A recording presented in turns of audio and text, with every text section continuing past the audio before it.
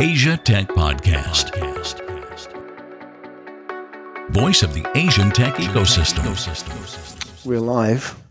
Go. This is Graham Brown. This is Pitchdeck Asia. We're on a tour of the Asian startup ecosystem. We're out there finding out who is building the startup ecosystem. So we're talking to accelerators, VC funds, government programs, and today, co-working spaces. We are in one of the top co-working spaces in Asia, as named by Forbes, the working capital here in Chinatown, Singapore. And we're joined by the co-founder and chief culture officer, Saranta Gatti. Saranta, welcome. Thank you. It's great to have you here. Happy to be here. So let's talk about this space first, how this happened, because we were just talking off air. It used to be a biscuit factory. It's a bit of heritage there. Maybe you can talk about the story of what this was before you moved in and redeveloped this. Yeah, so originally it is a biscuit factory from the 1920s. And what we're sitting in now is about 5 amalgamated shop houses, but originally they were probably just side by side.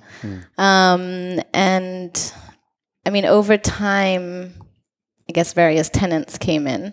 More recently, just before we were in here, it was full of, I guess, insurance workers. And, full probably about 300 people in here. Quite traditional style office. We came in and kind of saw the beauty of the space and what was under some of, the false ceilings and whatnot, and kind of ripped it apart and found even more beauty there. So we decided to really pay homage to it and kind of retain the original structure and the open concept as well. So where did that conversation start when you saw the space? You're already looking for a space for a co-working space here in Singapore. Tell us a little bit about before you found that place. Why did you want to build a co-working space? And how did you want to do it differently? Because WeWork has free beer. So how do you compete with, the 800-pound gorilla that's WeWork? You've got to be a little bit different. So tell us about the sort of the journey running up to building the working capital. Yeah, so I mean, to be honest, we did not plan on opening a co-working space. I would say the property probably came first. It's a site that my brother, who comes from a real estate background, had his eye on for quite a while, more because of the neighborhood itself. So the changing landscape of Keong Siak, of this kind of Chinatown, Tanjong Pagar neighborhood, which was originally, a bit more of a red light district. But over the last, I would say 10 years, you've probably seen a change in that, more F&B industries coming in. But interestingly, what was around here for quite a while are a lot of your creative industries and creative agencies. You often find that in the red light districts of cities because it's the cheaper area, and maybe, you have more bandwidth to be a bit more creative. Yeah. And it's, there's a bit more charm here. There's a lot of heritage buildings, conservation, and that's also what my brother's other company, the Bamboo Group, focuses on. So more of your conservation, mixed-use developments. This is also, it's, 10, 15 minutes walk to the CBD, so you're just on the fringe. It was essentially having our eye on here to start off with. A lot of negotiation, probably a year of negotiations with the landlord. And then we got it. But how did that flip into a co-working space? Because your brother was looking at it as a real estate play. He could have got a client in here.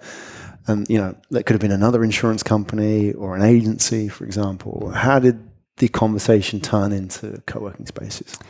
So we wanted to, I guess it stems from wanting to bring a bit of, knowing that through, let me start again. I guess it stems from, really using real estate as a vehicle for change. Like we believe, a beautiful property and doing something purposeful and meaningful to it can have an effect on the neighborhood and the people that engage with it.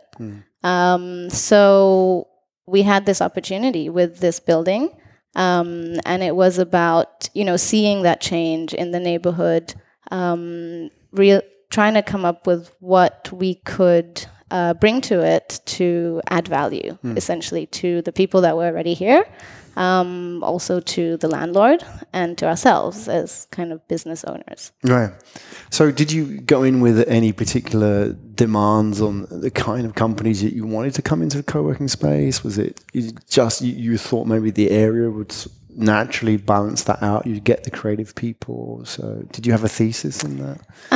We had a belief from our previous experience more in the mixed-use developments that we knew straight away it wasn't going to be a purely commercial building. So in that sense, we bring in the F&B concepts on the ground floor. We curate that, and that adds, that's kind of the, I'd say in a way, a bit of the barrier of entry, right, with the public and within the building. So what are those F&B concepts? So the F&B concepts, we have restaurants on the ground floor. Right. So you have Neon Pigeon, for example, a bar, Don Ho. And they really, they have also, it was about kind of riding that tide of the neighborhood change, but also the types of partners that we wanted within our space. And then on the second and third floors is where you see more the office spaces. And for that, our belief was, to be honest, we wanted to create a place where people could do their best work, where we wanted to work. As entrepreneurs, it was somewhere where you could do your work, but you could pop down for a bite or a drink. You could join maybe a yoga class that's happening in the afternoon. It's about kind of creating that flexibility through your day, but also designing the space to enable those activities and those connections to happen. And those retail concepts, the F&B concepts on the ground floor, are they, I don't know the names of the stores that you have here. They're not chains. Are they sort of local startup type concepts as well? Yeah, they're a bit more, I'd say, boutique. They're not chains. They're boutique, some local concepts, some have other concepts regionally, but they're quite unique. It's also about, I guess, supporting that industry as well. Yeah. And the startups that we have, or the companies that we have here on the other levels, can we tell a little bit about the kind of companies that are in here? So also quite diverse, both across industries as well as the size and stage of the businesses. So one of our beliefs was also to create, at least in the workplace, to democratize the workplace. And that means kind of putting whether it's a large MNC or a unicorn on the same playing field as maybe a solopreneur or someone who's starting up their business. Do you have a unicorn here? We do. Yeah, who are they? Stripe. Okay. Yeah, the so payments payment company. game. Yeah, okay. Yeah. So they're next door to a small startup or a small... Yeah, exactly. Okay. Exactly. And the idea is that, through... even just through meeting someone at the pantry, but through a networking event or other opportunities, you can create connections between startups at different stages of their business. How do you facilitate that? This is the ongoing challenge that I find with co-working spaces and even sort of the more corporate internal spaces where they have, for example, a bridge between the corporate and the startup world where they invite the startups in. It seems that that sort of democratization of the workplace is very much mechanical in the sense that it's about how it plays out on a day-to-day basis. Like, for example, the layout, or, if you had water coolers at every level, people would sort of gather around their own and not sort of have those kind of random conversations that you find where you've got like the head of product at Stripe having a chat with a small startup over a coffee, just random, but trying to create those opportunities to happen rather than forcing people together. How do you do that here? Because I think this is the real art of co-working spaces. Everybody talks about community, and granted, they've all got yoga classes and they've all got their sort of, the freebies and so on. but everybody comes here for community, and it's beyond those sort of like more structured interactions. What do you do here? How do you make that happen? Maybe there isn't an answer. It's just like get good people together. But I'm very curious about how that actually works. I think for us, we pride ourselves, but we also, it's a lot of the feedback from our members it is a lot about our team, right? It's about our team knowing who our members are, what their business is about, and what their needs are to grow, whether it's on a professional or personal basis as well.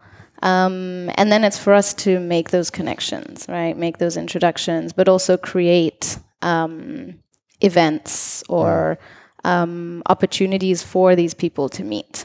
At the same time, and it's something we've probably pushed a bit more recently, is getting our members to take more ownership of the space and come forward with their own initiatives, with how they believe they can use the power of this community to drive their own initiatives. Whether it's something for their business or something that, they have a cause that they want to stand behind. And, my belief is we have 500 people here. If you want to test an idea or if you want to drive something forward, then we're the ones that are going to bring them to you, and that's really our role as the community hosts to enable these connections and these initiatives to come to life. So that part about members taking ownership of the space, it's a great idea. How does that happen in practice? Well, first you tell them that they can. They get the green light. They get the green light. But which also is not, I guess it's something you could probably assume, but it's also, it's taken some time, I guess, or some familiarization or just confidence as well that they can do that.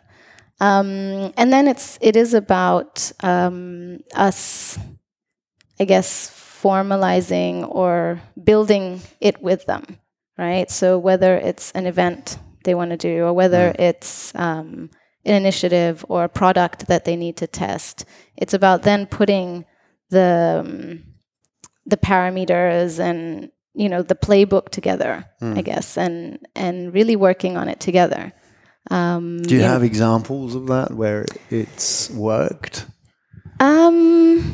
Like, for example, where somebody came to you and said, let's do this event or let's test this product? We do, actually. We do have, I guess this is more on a kind of mentorship basis. So we do have someone that, also wanted to put himself out there as a mentor for the members. And we've worked on that together. And what that has become is a mentorship series that brings members together once a month or even more frequently to discuss topics that they bring forward, but also to provide a platform to bring in other specialists in their fields based on the needs of members and where they need support or advice. So this mentor came to you and said, I want to do this. You said, okay, here's the space, here's the time. You make it happen. Essentially, yeah. And we help with putting that together, right? Whether it's through the communication, the marketing, the space, identifying the members that could benefit from this program. One more recently now, a member has kind of suggested that they want to do some product testing, right? And using the members as for kind of user surveys or just to do some research. So that's something we want to work with them on to put that mechanism in place. Okay. Yeah. How do you then, for example, with all of this in mind, compete with the WeWorks of this world, where they have glamorous locations and they have big advertising budgets, and they say they do community and all of that, and the free beer. So what really, is the key then to competing? This goes with all co-working spaces out there, and there are many of different sizes. I know they're merging as well. So, trying to stay competitive. what works for you in terms of why do people come through that door? Why did Stripe choose you and not a WeWork, for example? What do you think are the key messages that work? I guess in line with what I've mentioned, it is that we try and emphasize the value that we're bringing. Right? We might not have the scale in terms of the multiple locations, but we do have a very unique location here. And, a lot of our members are here, the kind of average term is about a year, right? So while co-working is known to be a very flexible model, and you definitely have that, people are still looking for a place that they can be a part of. And so it's about building and enabling that value over time with them.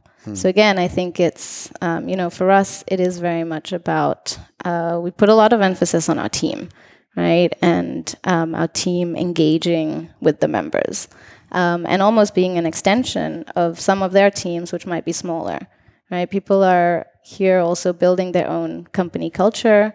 Some are much smaller teams or even working on their own. And our team kind of is a bit of an extension of that, right? And allows them to identify to something and build their own company culture around it. Right. So that team, what have you learned yourselves in the 4 years of doing this? What do you know now about co-working that you didn't know back in 2015? That's a big one. In terms of, our team specifically has changed a lot over the last few years, also in line with the strategy, with the business strategy. Ultimately, I would say the most important is that our team is engaged with the members. So we do put a lot of emphasis on service. But you weren't at the beginning, or is that sort of more of a focus now?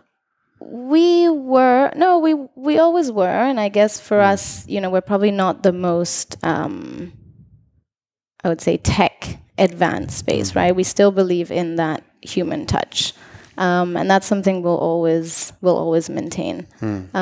But also, making sure that we have enough people to connect with our members, right? To understand their business and kind of go a bit beyond just the office components, right?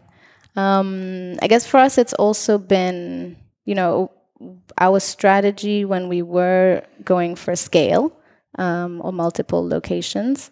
We started building out a bit of a, C-suite, right? And kind of thought, okay, we need a chief marketing person, we need a chief, and I guess that created a bit of a layer, especially between my brother and I as founders to what was actually happening on the ground. And I think that was probably a bit too, we weren't necessarily ready for that stage. And now that we've kind of reassessed things, we've built a leadership team that is very, let's say very connected or, very motivated and kind of has the ability to grow with us and is in line with the growth of the business. Okay.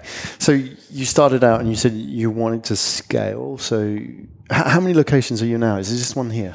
We have one here. So it's one location on Gyeongsiak with 4 properties. Right. So building so there's one a bit location. Of a campus, yeah.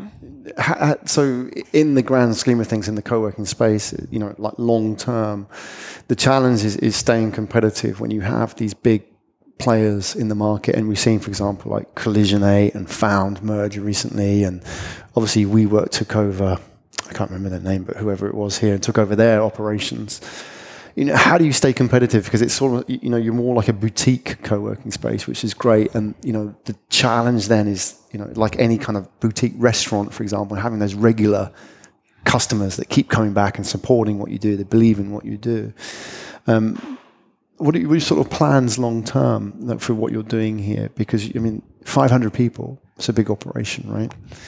How will you sort of survive and thrive even in the co-working space sector here in Singapore long term? I think it's about going deeper into our offering. So not necessarily, scaling in terms of locations, but scaling in terms of the services that we can provide.